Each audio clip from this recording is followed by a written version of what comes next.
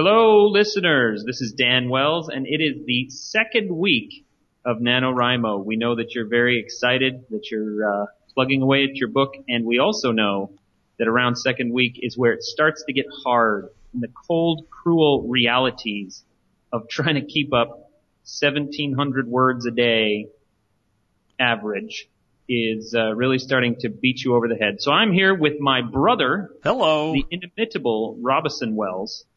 And we're going to tell you why this is actually worth it. Rob, is it actually worth it? Should they keep going? You should absolutely keep going. Let me tell you guys, when I first started writing, I have been writing now for about 13 years, and I have gone to a ton of conferences and conventions and read books on how to write and read articles on how to write. But the best advice that I ever got was the first advice that I ever got, and it came from Mr. Wells here, not to pat him on the back, but it was the best advice I ever got, and it was basically... Too late.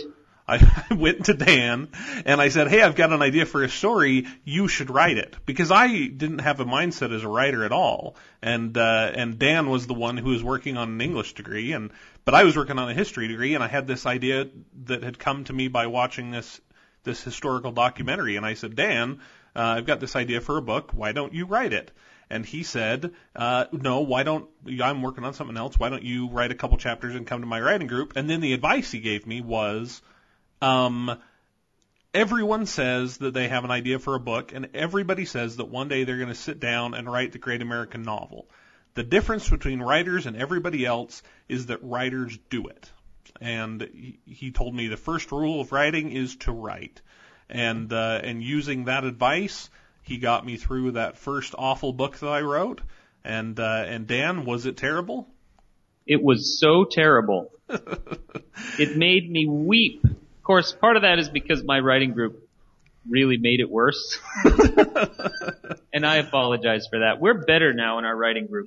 But he's absolutely right. The three rules of writing.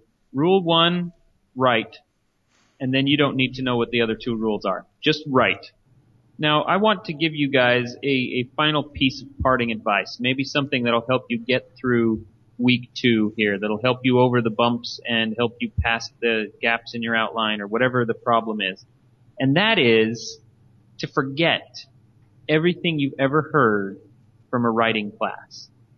You know, when you're sitting down to write, don't think about 3-act structure and don't think about, you know, the different models of characters and making, you know, your protagonist really protagonistish, you know, all these things. Just write something that you love. Try to put your own emotions into it. Try to feel what you're writing, because that's what's going to suck people in. Not a single person who's interesting has ever read a book and said, I loved the way they used 3-act structure. Usually what you love about a book is what it makes you feel, that sucks you into it. That's what you're trying to write, is the emotions of it.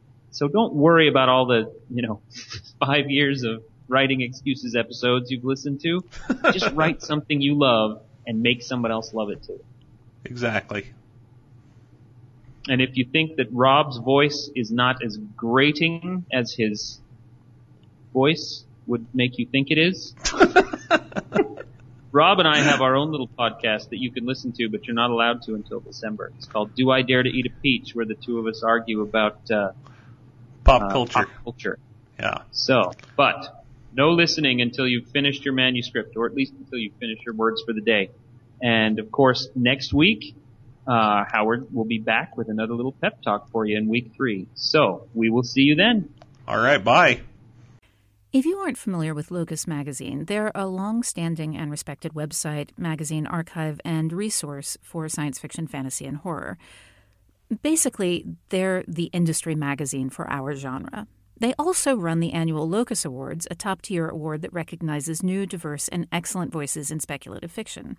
They tell the storyteller's stories through author interviews, book reviews, curated reading lists, international industry news, obituaries, and more. Locus has meant a lot to me, both personally and professionally.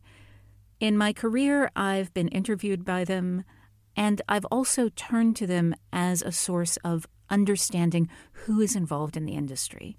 Locus is holding their annual fundraising drive to keep their doors open, lights on, and future bright. I'll be contributing to their crowdfunding campaign by donating a cut scene, some original art, and a couple of other things like, do you want to do a one-on-one chat with me? So join me in supporting Locus.